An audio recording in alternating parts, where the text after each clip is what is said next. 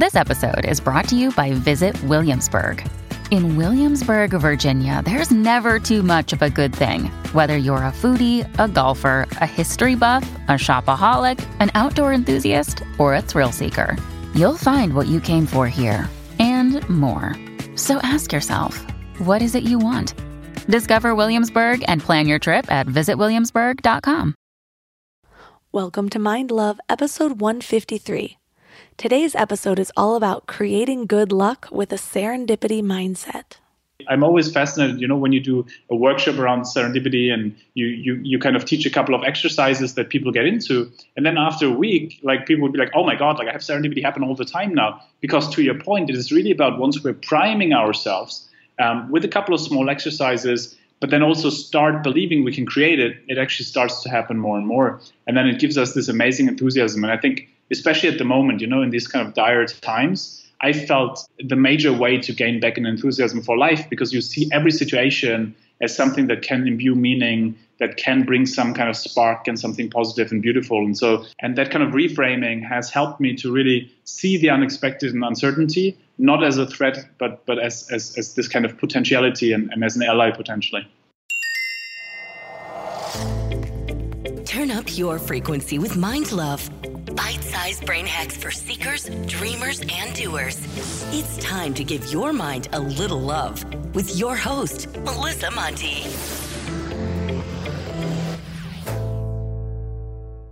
Hi, friends. First of all, if you haven't subscribed to the podcast yet, make sure to hit the subscribe button so you're always updated about new episodes. Plus, you want to know basically the best way to give back to your favorite podcasts? Actually, go to the iTunes app and leave a 5-star review. Reviews are scientifically proven to make me love you more. That's just how it is. I love you when you leave me a review. You sit in my heart for days at a time.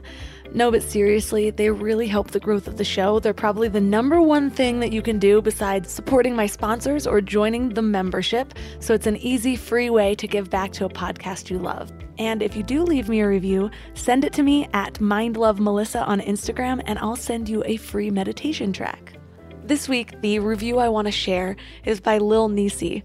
She says, I love this podcast. Melissa always has interesting guests which bring a variety of healing modalities to the discussion table. She is personable and easy to relate to. I swear I squealed when I first heard she was pregnant, as if she was a friend who shared this with me. I actually laughed out loud when I read this, and it just brought a smile to my face, so thank you so much. And now into the good stuff.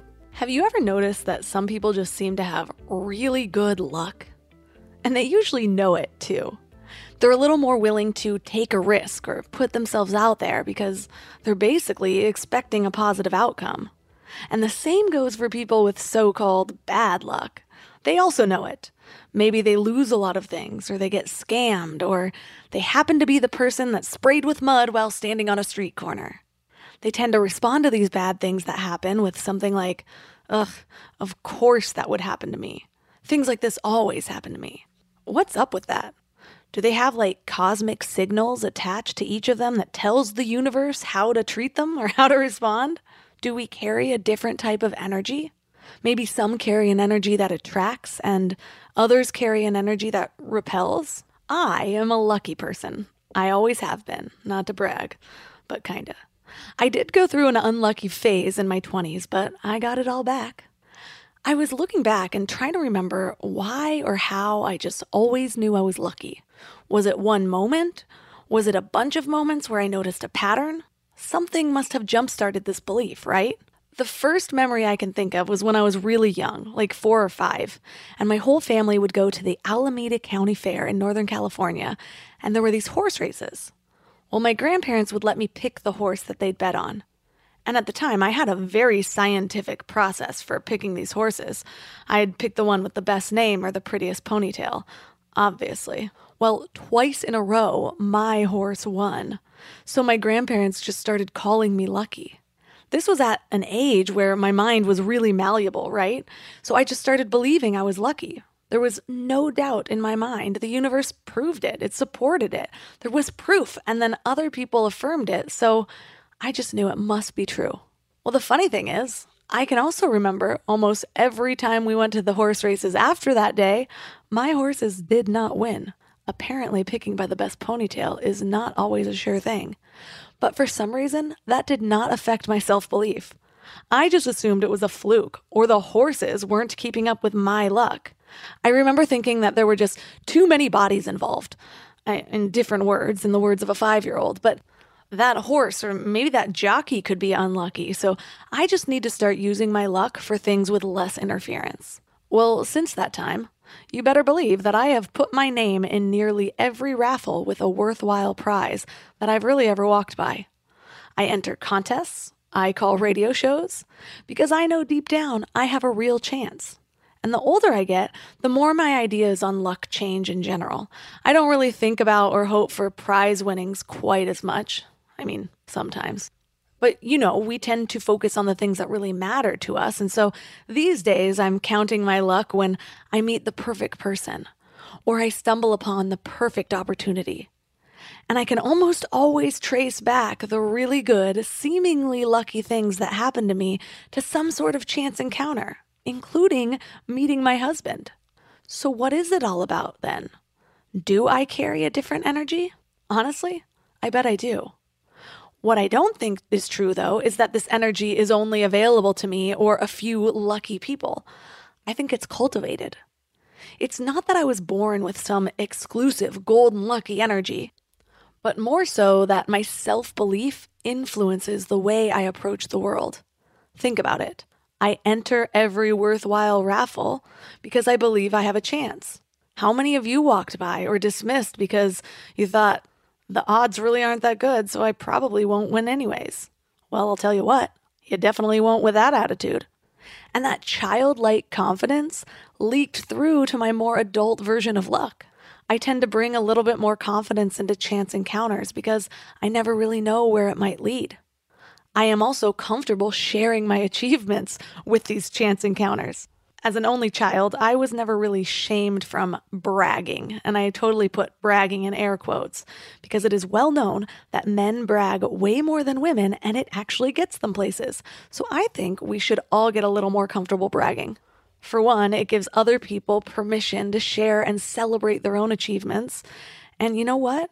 We should be damn proud of what we've done. It keeps you motivated. Anyways, there's this saying that goes something like, every risk you don't take gives you a 100% chance to lose. Totally true, right? If you believe you have a chance, you're more likely to take that chance. At the same time, those that believe they're lucky place more emphasis on the times that they win. I've lost plenty of raffles, but for some reason I only really highlight in my mind the ones that I win. So there's some fundamental ways that believing you're lucky or unlucky affects how we put ourselves out there, right? But what if there's even more to this? What if there's a science behind creating luck? Well, that's what we're talking about today. And our guest is Christian Busch. He is an internationally known expert in the areas of innovation and entrepreneurship.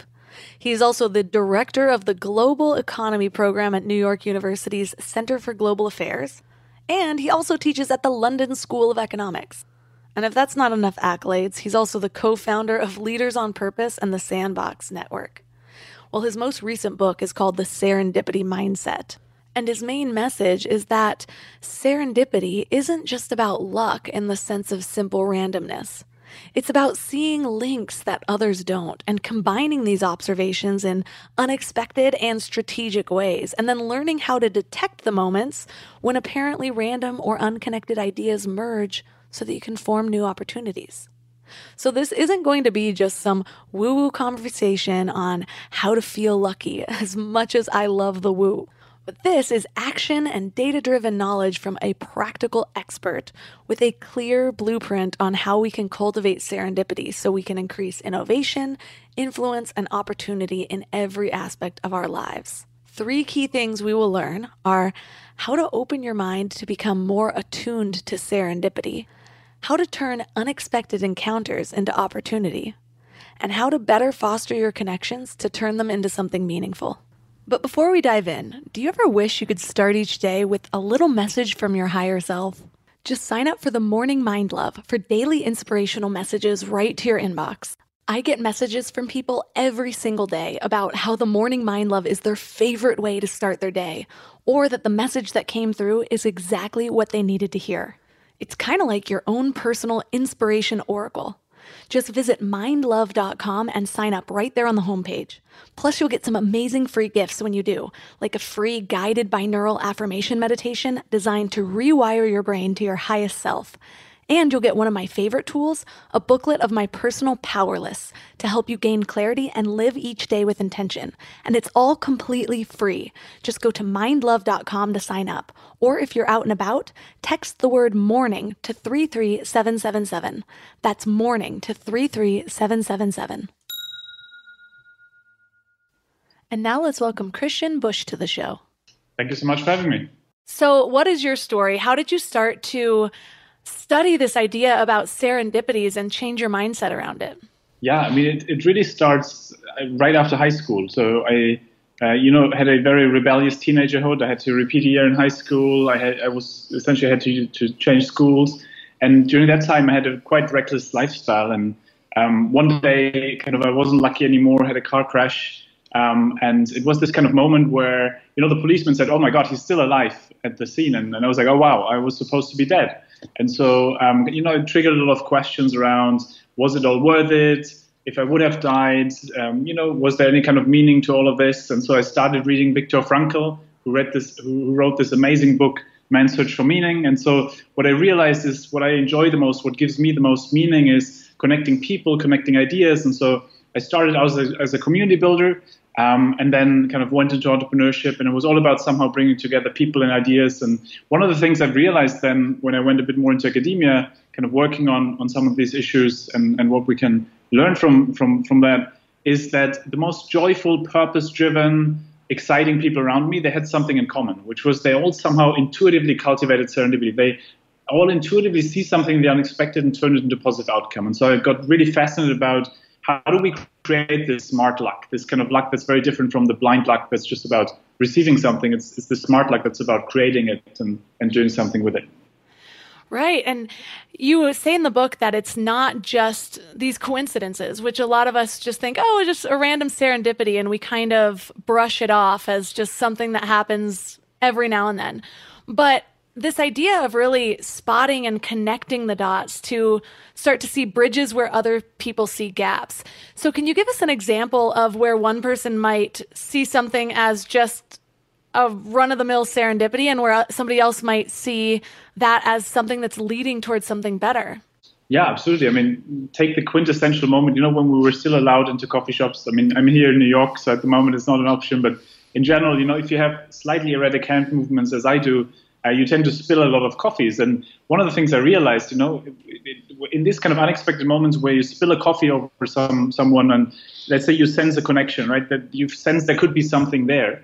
And now you have two options, right? The one is you just say, "Oh, I'm so sorry, here's the napkin," and that's it. And you walk outside and you're like, "Oh my God, what could have been?"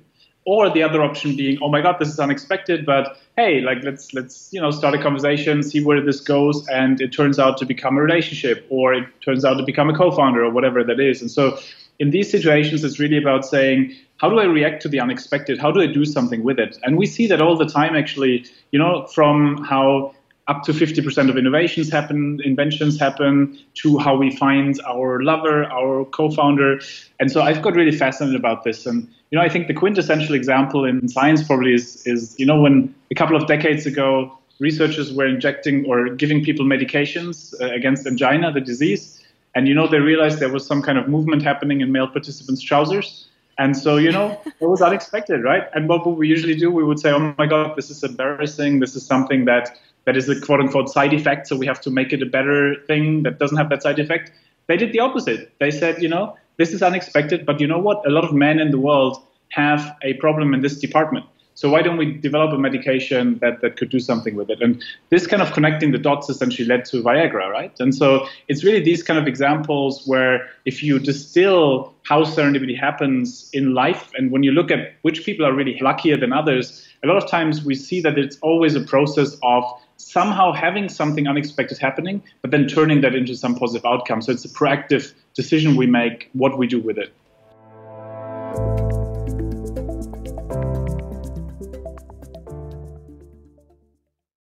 And if this is your first time giving your mind a little love, I have a few goodies for you. First, don't forget to subscribe so you never miss an episode. And second, sign up for the Morning Mind Love. Think of it like a weekday oracle from your highest self to help you start each day with a positive focus. Plus, you'll get 2 gifts absolutely free: a 30-minute binaural meditation and 30 days of journaling prompts to help you remember who you truly are. So join over 9,000 people and go to mindlove.com to sign up, or text the word morning to 33777. We're all here just trying to live our best lives, right? And while you're here listening to a podcast, you might feel like you're on the right track, but then you visit family, or you have a work deadline, or something unexpected comes up and you're all stressed out and it feels like all the work is out the window. That's why it's so important to consciously curate what you can control, like who you surround yourself with, what you watch, what you listen to. So I'm going to add another podcast to your toolbox, The Dr. John Deloney Show. He has a PhD in counseling and has been sitting with hurting people for 20 years. He shares practical advice for everything from how to connect with people, how to face depression, overcome anxiety, and learn just what it means to be well. But what's really cool about his show is you can even leave a voicemail or send an email, and he'll address your topic or question about mental or emotional help on the show. So no matter what you're going through, the Dr. John Deloney Show is here for you. Listen to the Dr. John Deloney Show wherever you get your podcasts, or follow the link on the website.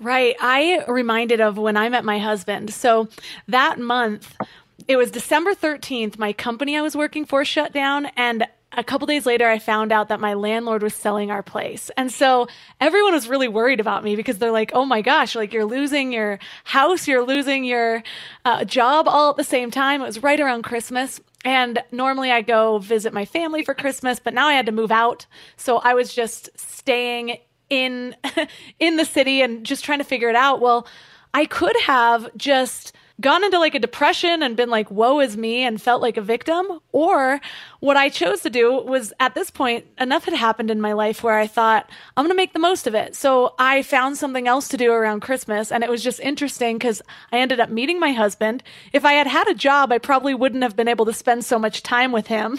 He ended up needing help in his company. So I worked with him for a while. So all of this stuff fit together, but it was so much easier to see later on. But it was really just this open mindset of being able to see that I didn't have to sulk in this moment and I could use it for something good, if that makes sense.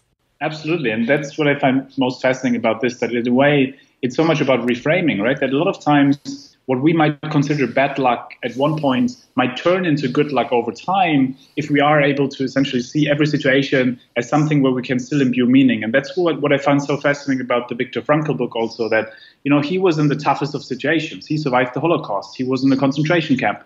And yet, like, even there, he said, you know, there's a meaning. When I wake up in the morning, I can still have a conversation with someone and make them feel better. And by doing this, I will feel better about myself. And so in a way, kind of by doing this, he reframed every situation into some kind of situation of still being able to do something. And I think, to your point, the beautiful thing about serendipity being that a lot of times it's so much about how, in a way, out of crises, out of unexpected crises, there is beautiful things emerging based on our response to it. And so if I look at a lot of our research, for example, is around, you know, senior executives in large companies. And one of the things you see, one key pattern is that a lot of the key initiatives came out of, oh my God, a hurricane happened and we had to react. And by reacting to this, we were able to really bring out our core values and people saw our real colors and these kind of things. And so in a way, these moments of crisis allow us also to, A, kind of bring out our real colors, but also B, if we look at it in a long-term perspective, serendipity a lot of times over time develops, right? It's not like this kind of one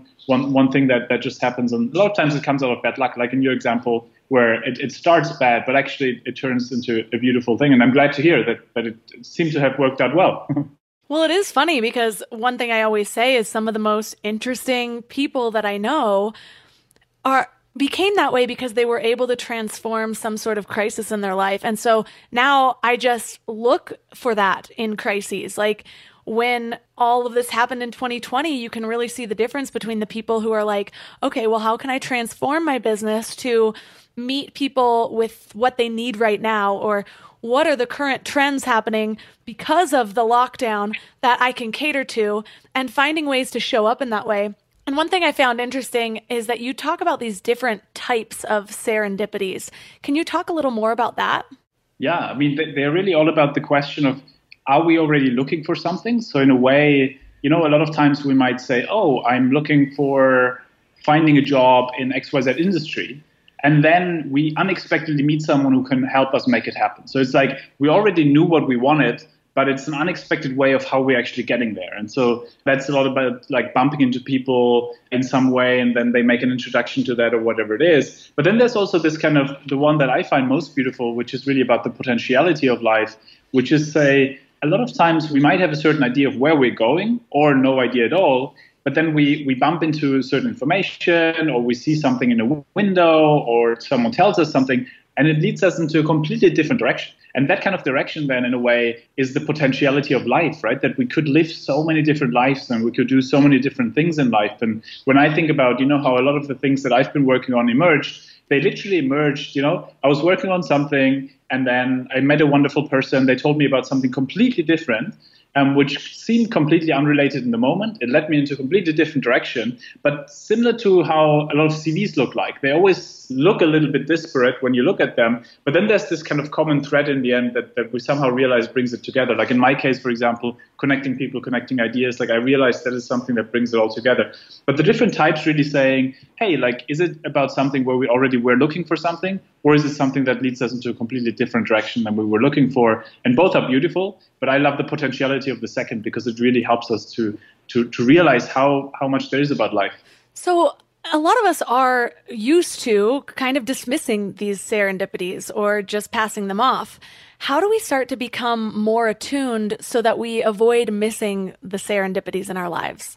That's a great question. And I look at it from two perspectives. One is, how do we seed more dots? So how do we put more dots out there? And then how do we connect dots better and more often? And so the first one is really about how do we create more meaningful accidents? Like how do we set more hooks that allow us to have more dots there? So to give an example, there's this amazing entrepreneur in London, Ollie Barrett. And if you would ask him something like, hey, Ollie, what do you do? On this kind of the dreaded question that people ask on conference calls or when you meet someone the first time, like this kind of what do you do question, he would say like, well, I'm a tech entrepreneur, but I recently started reading into the philosophy of science. But what I'm really excited about is playing the piano. And so what he's doing here is he's giving you 3 different hooks where you could be like, oh my God, such a coincidence. I just started hosting piano matinees. I want to invite you for that. Or such a coincidence, I just started reading into XYZ philosophy of science as well. Whatever it is, but essentially it gives you different options of what you could connect with. So that's really the first one around this. The other one is more around how do we train ourselves to connect dots? And that is really about the question of how do we essentially, for example, in conversations, constantly think about how does what the other person tells me relate to what I'm really interested in, what someone else is interested in. Because a lot of times we end up in these kind of routine type ideas of, how a meeting goes and everything else goes. But once we start putting ourselves into that idea of, hey, we can constantly actually connect different types of dots, we can prime ourselves to it. And so one thing I found super fascinating that has helped me a lot is starting a serendipity journal where you literally write down, okay, what are the kind of conversations today where I could ask slightly different questions, or I could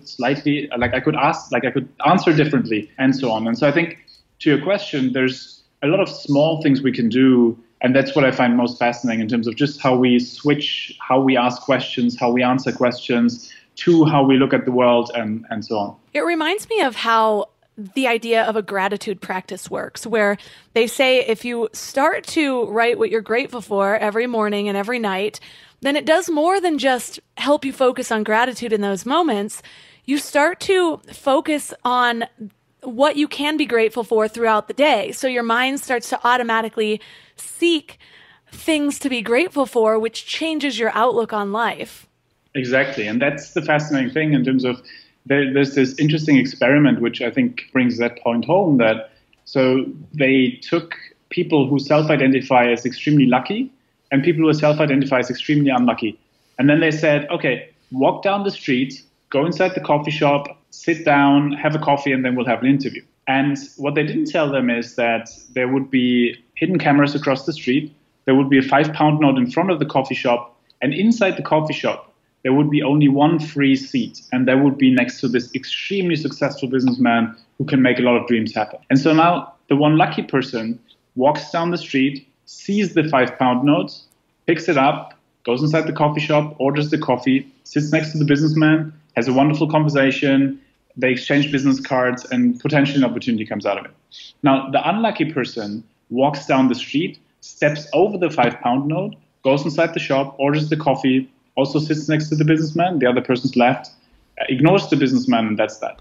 Now, at the end of the day, they ask both people, so how was your day today? And so, the lucky person says, I made new friends, so the businessman and potentially the barista, and I found money in the street, and, potentially an opportunity coming out of the conversation. The unlucky person just says, well, nothing really happened. And, we all know these people who have exactly the same situations, right? If you look at some couples or business partners or others where one just seems a little bit luckier than the other. And so much of it is about how do we frame the world and do we believe that we can create our own luck? And that's the fascinating thing around how a lot of our research also, I'm always fascinated, when you do a workshop around serendipity and you kind of teach a couple of exercises that people get into. And then after a week, people would be like, oh my God, I have serendipity happen all the time now. Because to your point, it is really about once we're priming ourselves with a couple of small exercises, but then also start believing we can create it, it actually starts to happen more and more. And then it gives us this amazing enthusiasm. And I think, especially at the moment, in these kind of dire times, I felt the major way to gain back an enthusiasm for life, because you see every situation as something that can imbue meaning, that can bring some kind of spark and something positive and beautiful. And so for someone like me who comes from Germany, and ambiguity usually gives me anxiety, and that kind of reframing has helped me to really see the unexpected and uncertainty, not as a threat, but as this kind of potentiality and as an ally potentially. Right. It reminds me of this movie. It was kind of a dumb, 3-star movie I just watched, but it's called I Feel Pretty, and it has Amy Schumer. It was actually really cute. But the whole premise of this movie is it's about this girl who identifies as bigger. She feels ugly in things. And so you can just see the first few scenes of her going through her life, just being embarrassed about certain things, expecting to get passed over, and then she ends up hitting her head. And it somehow changes her brain to where she looks in the mirror and she thinks she's a perfect 10 and she's gorgeous. And so she's walking around talking about how gorgeous she is, and everyone's like, okay, are you seeing the same thing I'm seeing? But it changes the way she approaches the world, and she ends up getting a boyfriend and a job because she's just so confident walking into it. And it goes to show how much our mindset's about something, or even the idea that we might be expecting something good to happen, can change the way we walk into a situation more so than it actually changes the situation itself. But what's interesting is I think a lot of times we look back in hindsight and we're easier able to connect these things had something to do with each other. And you talk about in your book this idea of hindsight bias. Can you talk a little bit more about that? Yeah, absolutely. And I mean, the hindsight bias reading around that idea that we then assume, when we look back, we always, obviously in that moment when we look back, have much more information than we had when we were in the situation. So now it all seems like, oh yeah, of course, great. I could have known this or I did know this and so on. But also it's very related to one of my favorite biases actually, which is we constantly post-rationalize, right? So in a way, we constantly kind of say, oh, you somehow made a plan and then something unexpected happens, and it's almost like a squibble of how life happens, right? That life is never really linear, but we tell it as if it is linear. And so the fascinating thing is that we rationalize a lot of things as if it was step by step, even though it really wasn't. And I think to your point, what's interesting is that we always think we can plan everything out, and then the unexpected happens and we're kind of scrambling and then again we have this illusion of control, and then we think we can get more control by telling it as a kind of linear story. But what I found fascinating about what you said also is that, to your point, how Amy Schumer in that movie, once you reframe the world, you look at it differently and it does something, right? And I think a lot of my research is in sub-Saharan Africa, and what I found interesting there is there's this fantastic organization, Reconstructed Living Labs, and they essentially, it's a low-income education methodology where It's about, hey, here are 5 steps of how you can build a business, or here's 5 steps of how you can use social media. And so they go into impoverished communities and they're part of those communities. And then instead of asking, what do you need? Instead of asking about resources, they say, what is already here? And by doing this, then you look at an old garage and you see a training center, a potential training center. Or you look at a former drug dealer and you say, oh, this could be a potential teacher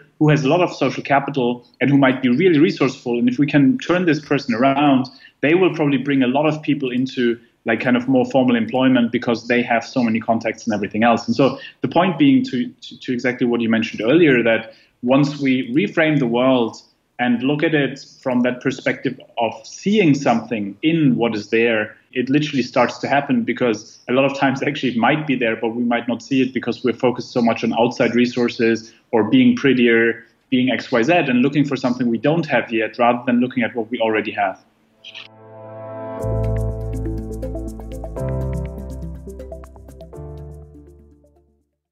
This show is sponsored by BetterHelp. I really need to get something off my chest. Being a mom of a 3-year-old boy is really freaking hard, and sometimes it has me questioning my sanity. But then he'll grab my face and call me his sweet little mama. Yes, that's a real thing he says, and it will all melt away until I break his banana. I thought I was done with emotionally abusive relationships, but nope. We all carry around stressors, big and small, and when we keep them all bottled up, it can start to affect us negatively. Therapy is a safe space to get things off your chest and to figure out how to work through whatever's weighing you down. For me, just talking things through is hugely helpful, but it's so hard finding friends and family that are unbiased or non-judgmental. And therapy isn't just about dealing with major trauma, you know? It's about learning healthy coping mechanisms, setting boundaries, becoming the best version of yourself. And BetterHelp makes it super convenient too. Everything's done online so you can fit therapy sessions around your schedule.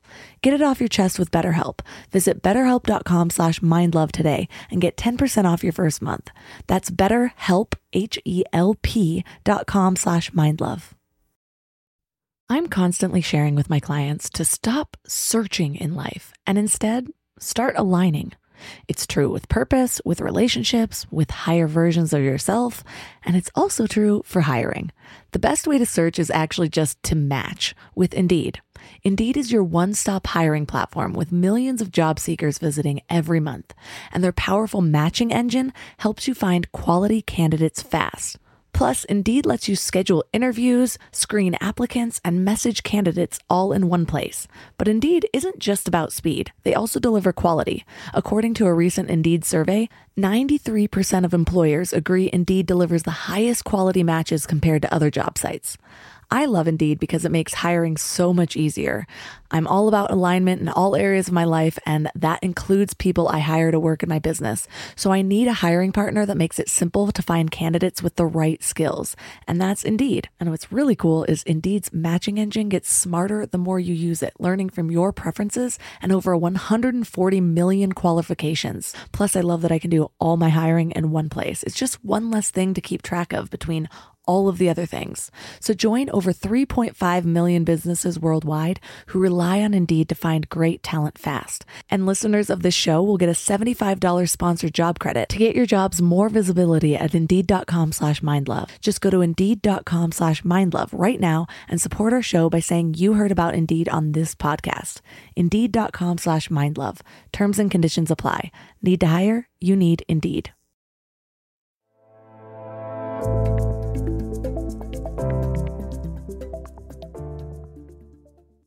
That's such a good point, because I was just talking to somebody about how even when we're trying to find our own path in life, like find our purpose or find something that we're going to be good at, so many people out there are just unhappy in their jobs or with their lives, and they're looking for some big pivot. And they're looking at these other people and figuring out what they don't have and trying to cultivate that in some way or develop this brand new skill, when a lot of times it's much more purposeful to see what you're already great at, what your strengths already are, and then find possibly new uses for that or whatever. And it reminds me too of a concept you talked about in the book that I didn't really think of when it's coming to serendipities, because often you're like, oh, I met the perfect person at the perfect time. And one of the things you talk about is having a curiosity and openness to unsought information. And so a lot of us might hear something and we're like, oh, that doesn't apply to us at all, or that doesn't apply to me, so you tune it out. But instead, it's like if you just are curious with more things in your day-to-day life, because you're the type of person that expects to find an opportunity, you can almost put a pin in it, because you don't know if like 3 weeks down the line, suddenly something happens and that information's relevant and you can recall back to it. Exactly. And, it happens so often, right? And imagine the situation where, let's say you're talking with a friend and this friend kind of tells you about this opportunity that's out there because let's say you are in consulting and they tell you about this amazing entrepreneurial opportunity and they tell you about it and you might just think, oh my God, why do they tell me about it? I'm actually okay here. But you know what? Maybe your friend already sensed that you're not really happy and maybe you're just lying to yourself that you want to stay in that job, but you really, you want to do something else and your friend already sensed that. And so, if you're now remembering this after a week or two when you feel like, man, I just had a conflict with my boss, and then you remember that conversation, you're like, hey, actually, maybe it is a good point now. And so you're in a way, if you had that openness to that information at that stage, obviously can help you later on. And we see that in so many different ways. But, I also find it very interesting in terms of when you think about how I think a lot of times we assume that we have to be the ones who have to create that luck or that serendipity. And so by definition, connect the dots. But actually, a lot of times it's other people doing it for us if we give them the opportunity to do it. And that really requires that we also trust a little bit in that. And so I've had a lot of friends, for example, one friend of mine, she sent out an update email, for example, saying, hey, I'm taking a sabbatical. I'm thinking about what I could do next. If you have any ideas, send them over. And the person used to be in kind of, the nonprofit sector and so on. And so she thought this would be always the sector she was in. But a friend sent her this message saying, hey, look, there's this amazing tech incubator and they are looking for someone who has your skill set. Why don't you apply to that? And, her first reaction was, I have no idea about the tech sector. I have no idea how the tech industry works. But actually her friend already saw that the skill set actually in this completely different context was exactly what was needed. And so needless to say, she ended up in that job. And it's these kind of things where a lot of times people see something for us if we give them the opportunity to do that. Right. And even in that case, it does take the openness to be vulnerable and put out feelers maybe, or even just the openness of being the type of person where somebody feels comfortable making a suggestion to you. Because I definitely have those friends that I'm like, I know if I suggest this to this person, she'll be open to the idea, and other people who you just know are going to shut you down immediately, no matter what. And so it reminds me of when I was starting my entrepreneur journey, one of the first steps that I did, because I was just in that place of trying to find something that was right for me, something that was going to light me up or fulfill me in some way. And one of the first steps I did was I wrote letters to a bunch of different people that I knew, about 11 people that I knew from different areas of life, whether it was an old roommate, an old coworker, my current husband, my boyfriend at the time. And I asked, hey, if I were to have one superpower, what would you think that it was? And I know that even doing that is pretty vulnerable for some people. So I wrote in this letter, I was just like, I'm doing this entrepreneur course. This is a challenge. I have to reach out to people. That way it kind of took it off my shoulders a little bit. And I was just like, would you please answer this question for me? And I got the most enlightening responses back. And one of them was similar to what you said your superpower was in the beginning about connecting ideas. And a bunch of people said in different ways that I was good at taking ideas from different sources and combining them and making it easy to understand for people. And it gave me the idea for a podcast where I'm able to share ideas. And so having that, you can even just straight up ask for people to say hey, can you help me in this way? Or are you seeing something that I'm not seeing? Whether it's for a new opportunity like that. It happens a lot in business where we think we know this app we're creating or whatever. And it's I already know exactly what I want it to do. But then you send out a survey to all of your users and you're like, well, what do you need here? And it ends up being completely different than what you thought it is, because we get into these narrow-minded tunnels of what we're already creating. I like exactly that question, in terms of having other people identify the superpower. And I think there's beautiful variations of this, right? In terms of asking friends, I don't know, if I would write a book, what should it be on? Or if I XYZ. So this idea of allowing other people to identify that for us. And so I think that's a great example. It's also something I've seen it work in companies in different ways as well. Like once we open ourselves up to that and do it in a slightly vulnerable way. I mean, in companies, for example, when team meetings don't only start with, oh, how was last week's performance or last week's sales numbers, but if it's about what surprised you last week, which assumptions did you question, like things that essentially open you up to the unexpected, that's fascinating, because then it's not only about identifying new potential areas, but also in companies, it just can really help avoid failure later on, because you easily early on understand what people see in the situation. I think that's the same with our lives, right? If people feel, hey, there's a non-match between what we're doing at the moment and what our superpower is, then that's an issue, right? And so it's exactly those kind of questions that really help us question the direction that we're on. It reminds me of that quote by Henry Ford.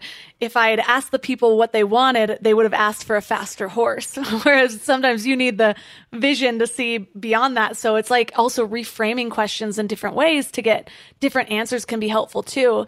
And it reminds me of something else you talked about in the book, about how our knowledge and expertise can be a blessing and a curse when it comes to serendipities. Why is it that sometimes when we know more about a given thing, that sometimes it can get in the way of us seeing more opportunities? Yeah, I mean, it's really the hammer and nail problem, right? The functional fixedness, like when you have a hammer, then you will always think in terms of, when you see a nail, you will always think, I need a hammer for kind of putting that nail into the wall. And if you don't have a hammer, you will try to search for a hammer. Versus if you never saw a hammer, you might use whatever is available to you to just get that nail into the wall. And that's the same with, how we're, in a way, potentially closing ourselves to serendipity because we think we have it all figured out. And to me, like a quintessential example is, so I do a lot of supervision of kind of thesis, of dissertations. And so there's usually two types of students, and I obviously try to keep an open mind. And even if my first impression is in some way, I obviously try to revise that as I go. But there's usually two types. Like the first type comes in and says, I know exactly what I want to do. Here's my literature. Here's what I want to do. Can you give me a stamp of approval? And I'm like, great, run with it. And so they usually end up pretty okay with like an A-, B+ type. And that's that. Now, the other type comes in and they're like saying, well, I read into this literature, and I was trying to understand this. And, I found this interesting, but I'm not really sure which one it is. And so there's this ambiguity. There's this kind of this idea that I haven't figured it all out yet. And that, in a way, a lot of times leads to real originality and new ideas, new solutions, because in a way they allow themselves, obviously they don't want it in that moment and it feels a bit painful, but that allows them for that creative friction that leads to positive, really interesting outcomes. And they a lot of times end up as the kind of A+ type students, or as the kind of B, C type. It can go both ways. But the key point is that a lot of times, in a way, exactly this idea that if we are very fixed on, in this case, a particular literature or a particular tool like a hammer or a particular model of how we think about the world, a lot of times it closes us down to other things that could happen. And there's a lot also in terms of when you look at how innovation plays out, a lot of times real radical innovation tends to come out of extreme resource constrained environments. Like in Kenya, for example, that's where mobile banking emerges, because if you don't have an ATM machine in a village, you don't think about how to improve the ATM machine. You think about how do I get money from A to B if I have a mobile phone? And so you don't need to unlearn certain tools like ATM. And so it's really about this kind of idea that it can be great to have expertise, it can be great to have tools and everything, but we should always have enough in our portfolio so that we can really question the existing ones. But so say we start to actually find more of these opportunities, but then the next step actually becomes acting on them. How do we start to train ourselves for that courage or that boldness? Some people just aren't used to creating those opportunities, or they're not extroverted enough to really know how to foster those connections or turn that chance encounter into something greater. How do you translate that into an opportunity is what I'm trying to ask. Yeah, that's a great question. It actually reminds me of, I feel like a lot of us have this kind of inner imposter, right? Where we're like, actually, am I really ready for this? Am I really ready for this opportunity? And so on. And I remember I had this wonderful conversation with someone in London who works in the restaurant business. And we had this conversation where I asked him, so how much serendipity do you have in your life? And he would be like, well, before I was 25, never. And after I was 25, all the time. And I asked him, so what changed? Because essentially, since he's 20 or so, he's been working in this restaurant, and he would always kind of be like really nice and kind with people, and people would always offer him opportunities, right? They would always say, someone like you could do XYZ, like, shall I introduce you to XYZ person? And he would always say, no, because in his mind it was, people like me are not supposed to be in XYZ area. People like me are supposed to work in a restaurant or so. And so it was fascinating that, so he had this experience where he went through a process of, he had a couple of people around him who essentially eased him into, trying out, going to a couple of interviews. And by building this kind of self-confidence that came with going to a couple of interviews, getting a couple of rejections, but also going through and being accountable to his friends, he essentially after then went through like this idea of, I can do some of these things. I am worthy of this. And, to me, this is actually I'm thinking more and more about parenting. And it's something where when I look at those kids that I feel have the most self-confidence, the kids that seem to be like really kind of, feeling worthy, when I look at how parents do that, like this idea that these kids are part of the table, right? They're sitting at the table. Like there's a 10-year-old kid who gets asked for her opinion, and like these kind of things where it's really about saying, how do I already raise kids that feel they're part of the conversation, that feel worthy of opportunity and so on. But if we are now in a situation where maybe we don't feel like that, how do we essentially set ourselves up for that in terms of something that's worked pretty well for me is literally to go to, have one or two accountability partners around me and say, you know what, I will apply to these 50 things now. I will go to all of the interviews and I will be accountable to you doing that. And the more I do that, the more I'm like, okay, actually the first rejection really hits hard. The second rejection really hits hard, but then essentially it gets easier and easier along the way.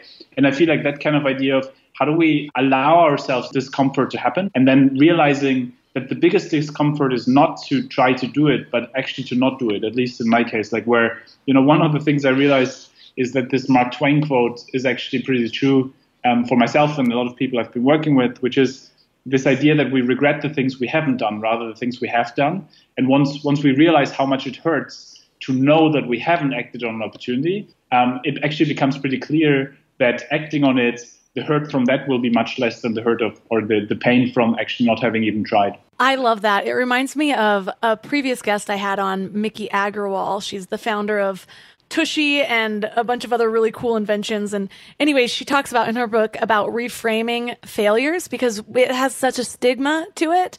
And it's got this negative connotation like, failure is, you're a failure, or failing creates a failure, whatever it is. And it can just be heavy for a lot of people. And so she talks about reframing a failure as a revelation, because every time you fail at something, you realize what didn't work, and it just gets you a little bit closer to what did. And even in sales or whatever, I have one of my friends who is a sales guy. It's what he does. And he's just like, sales is just totally a numbers game. You can't take the rejections personally. It's not a rejection of you. It's just, that 1 in 12 is going to be a lead, instead of being like, oh my God, I failed again and again and again. And you don't even get to 12 because you've lost all confidence in yourself before you even get there. Absolutely. And I feel like that's exactly why, in families and companies and organizations, I feel like one of the biggest shifts we can do in the quote unquote culture that we have in those relationships is to allow exactly for that, to say, we don't, like, if you're failing, I liked how you framed it. If something doesn't work out, it's not that you are a failure. It is that something didn't work. And like, it was an experimentation. What you just mentioned, a revelation. And I like that a lot. It relates a lot to, so I'm a big fan of these ideas of project funerals and postmortems, where essentially in organizations, and again, we can do similar things in families and other contexts where when something doesn't work out, how we usually try to hide it, right? So we would be like, oh my God, it never happened. And hopefully nobody saw that it failed and that I'm responsible for it. And what some organizations do is they do the opposite. They say, well, you know what, whenever something doesn't work out, let's make a funeral around it and let's celebrate the learning from it. So we're not celebrating the failure, we're celebrating the learning from it. And so in this one example, they had this like a window, like a glass window. And the idea was that the light wouldn't reflect. And so they developed this wonderful technology for it, but then they realized that people wouldn't pay a lot of money for it. And so they laid it to rest in front of project managers from other divisions. And they said, hey, look, we learned that next time we should look more into what the market allows and so on. And then one person in the audience would be like, hey, have you considered what this would mean for solar? Like if you would take this technology and use it as a solar device, how much energy that could absorb. And that is how, quote unquote, serendipitously or luckily, their solar division partly emerged. And so the point here is that a lot of times serendipity actually happens in exactly those moments. They are quite vulnerable potentially, but they are about real knowledge sharing, because essentially now we're open to say also the things that don't work. And usually these are the ones where we can learn the most from, but we're hiding them. And so I'm a big fan of not only talking about these hero stories and things that go well, because a lot of times, obviously, half of it might anyways not have happened the way people tell it. And the real learnings a lot of times being in the things that don't work. And so I'm a big fan of this idea of seeing something that didn't work out as experimentation. And that in a way then makes people feel that they can lose less if they're a bit more risk-taking. I remember reading about Sarah Blakely, who's the CEO of the company Spanx, and she was talking about how at her family dinner table, every night her father would ask her, what did you fail at today? And so it just changed her idea around failure. They would actually make sure that they did enough things that one of them would be a failure, because it showed that they were actually taking risks out in the world. And so it's something that she applied to her company about where every week in their team meetings, they actually ask, what did you fail at this week? And so that way people in their company aren't afraid to take risks. And it just comes back to that whole like growth versus fixed mindsets. That's the biggest difference between kids, who you'd think like praising a child for everything that they do right would be great and be positive reinforcement.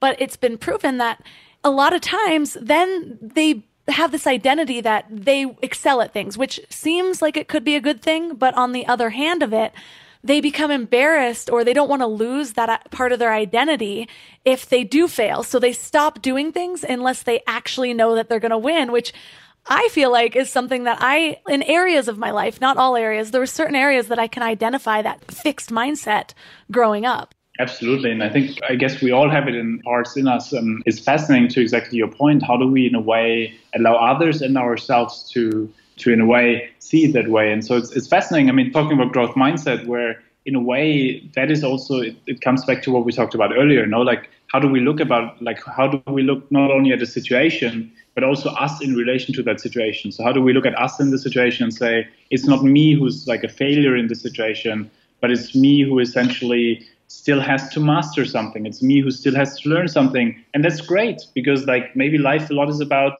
learning, about like gaining knowledge and so on. And so that's actually something, when you think about it in terms of like serendipity mindset, that is one of the beauties also, that in a way, depending on where we are in life, there's always something to discover. And that can be new knowledge, new information, new people. And so that's actually then a good thing. And so I agree with you. And it reminds me of, I had a conversation with someone who was talking about this monk, and the monk essentially was telling him, look, like you regular humans, you're so inhuman to each other, because you essentially see everyone who does a mistake as a problem, versus if you see everyone who makes a mistake as someone who's on a journey, and you can be part of that journey. And then it becomes a beautiful way of potentially connecting with this person. And I think I've realized this in my personal relationships and my love relationship, that the more we see people not as these kind of infallible, they are all perfect, and if something goes wrong, they are not perfect, but more as like, look, like we're all just trying to figure it out. And if someone tries to figure it out, they will make mistakes. And that's a great way for us to bond with them, because we can literally lift them up when they're down. And I think that's, to me, always been a beautiful experience when we are with others when they feel they made a mistake, because that is when we can really show, I think, our kind of sense of friendship and so on. Ooh, I love that story. I actually was just sharing on my Instagram stories yesterday. I had this inspired thought of, we're expecting everything and everyone around us to be perfect. And then we are upset when they're not. So we feel like things need to change around us for us to be okay. When really, what if we shifted that and changed our idea of what perfect really is? Like, what if everything and everyone is already perfect as it is right here, right now? And we just have to change our mindset in order to allow that in. So I love that story. Well, one thing I have a question about is, so many of these things are about that connection between people or meeting the right person. But a lot of times people might be like, okay, I'm going to go take risks. I'm going to go to this networking event, meet this person, or I'm going to be open to talking to people at the coffee shop. And maybe they do meet somebody that is a person that they might want to know, but maybe they don't know exactly how. What are some tips for actually nurturing these connections or nurturing these new relationships so that they unfold in a new way instead of just kind of choking or clamming up and not knowing where to take it after you meet them? That's a great question. I think especially for more extrovert people who have a lot of kind of potential relationships, a lot of potential kind of serendipitous things and moments, in this question of how to not get distracted by it, but also how to deepen those that we really want to deepen. And one thing I found super useful or super helpful is to always think about, like, what is the one thing I can do in this moment that somehow links us. So, for example, I tend to do a lot of introductions where, let's say, I meet someone I find wonderful, and my main way to keep in touch with them is to say, let me introduce you to another amazing person. And when doing this, like, you know, they have an amazing experience and they usually get along really well. But also I stay part of this because now they are meeting and I was the reason why they met. And so it's kind of, you know, it keeps all these things alive. And there's always something coming after a year then of like, oh my God, like because of this connection now we made another connection and this happened. And so, you know, it's this beautiful Kamai kind of bundle then that evolves from it. And so I think there's a lot of these kind of more smaller things we can do. But also one thing that's helped me a lot is to try to figure out, like, what is the North Star or kind of sense of direction that helps me to understand who are the kind of people I really want to keep in touch with versus the people where I'm like, great, it was wonderful to meet you, but I don't really feel we need to keep in touch. And to me, that comes more and more down to like questions like principles and values and how these things are aligned. But I've always admired, for example, how Paul Polman does it.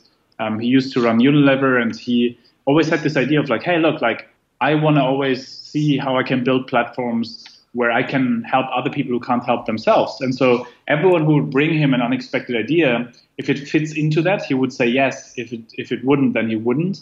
And I like this idea of connecting the dots to something we really care about, because I think that also then opens it up to this kind of whole beautiful like momentum to drive towards something. And so I think filters are also like, with all the kind of excitement about meeting as many people as possible, I think also this question of how do we filter in a way that allows us to surround ourselves with those people that we feel really matter to us, being super important. It reminds me of this, I don't know if you, I mean, with your wonderful, I went through your Instagram and I feel there's so many wonderful quotes that I can completely relate with. And it reminded me actually of this, this is wonderful, I think it was in The Guardian, where they ask nuns what people usually say as their key deathbed regrets. So when they're on their deathbed, like what do people usually say? And, you know, they usually don't say something like, I wish I had met more people and, you know, had more business cards in my drawer. They usually say things like, I wished I had like developed more meaningful relationships with the people that were really important to me and things like this. And so I think there's this kind of beautiful balance, I guess, between how do we maximize, but also how do we deepen and strengthen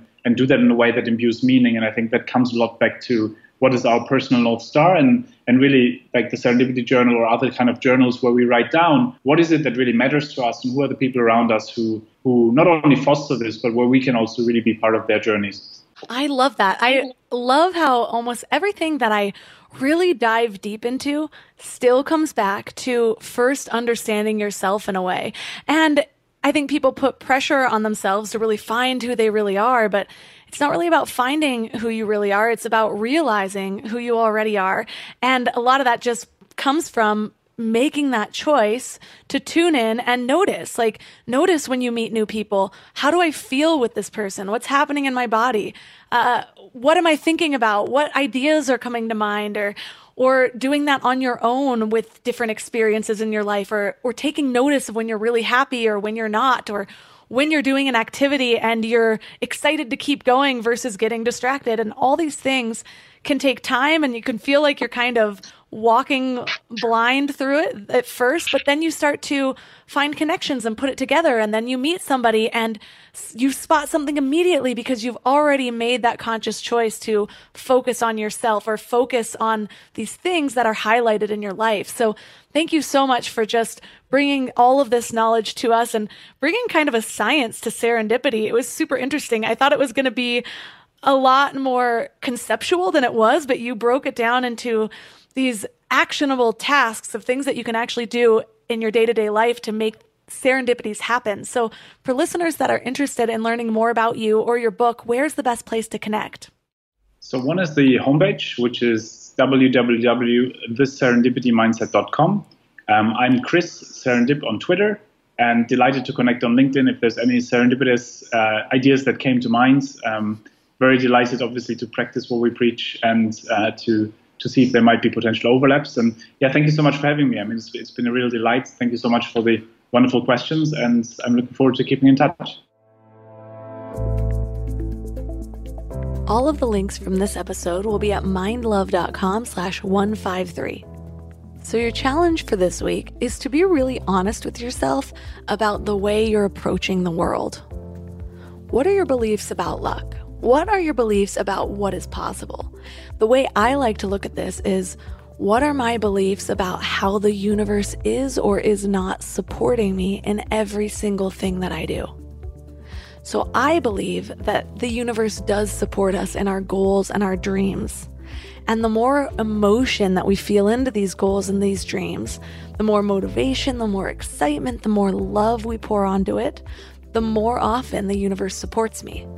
So because I have this belief, there's something that I can do on the back end that enables the universe to support me. So I feel like, okay, I am excited about this, I am motivated, I am meeting the world with action, and so I am going to have those chance encounters because that's how the universe works. And it's one of the biggest things that fuels me to expect opportunity when I leave my house, when I go to networking events, when I talk to new people, when I have brand new conversations. And because of that, it opens up my serendipity mindset. Other people, maybe they haven't either identified or had a lot of chance encounters.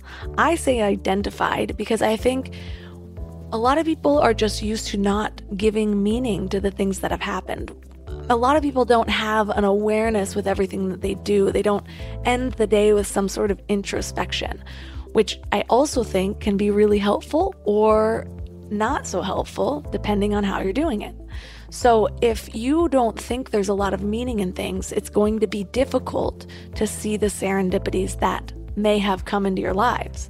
You might have passed it off as just a chance encounter, or you didn't act on it, or you didn't have that thought in your mind like this could lead somewhere. So you just picked up somebody's napkin for them and moved on. So start to notice how you approach the world, your mindset, your expectations. And if you know that you can do better, try. So again, maybe having a belief about how you are meeting the world might help you to expect better things. Understand that the universe does support you based on your emotion. The emotions are the magnetic. So if you have nothing you're excited about or looking forward to, it might be harder and harder to spot these things because the universe doesn't really know how to support you.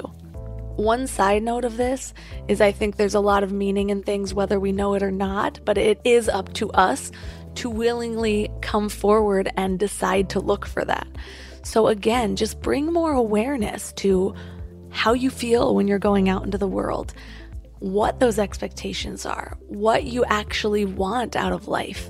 Get really clear on a new goal, and maybe that new goal is just to open up your serendipity mindset and have it as wide open as possible so that absolutely anything can happen.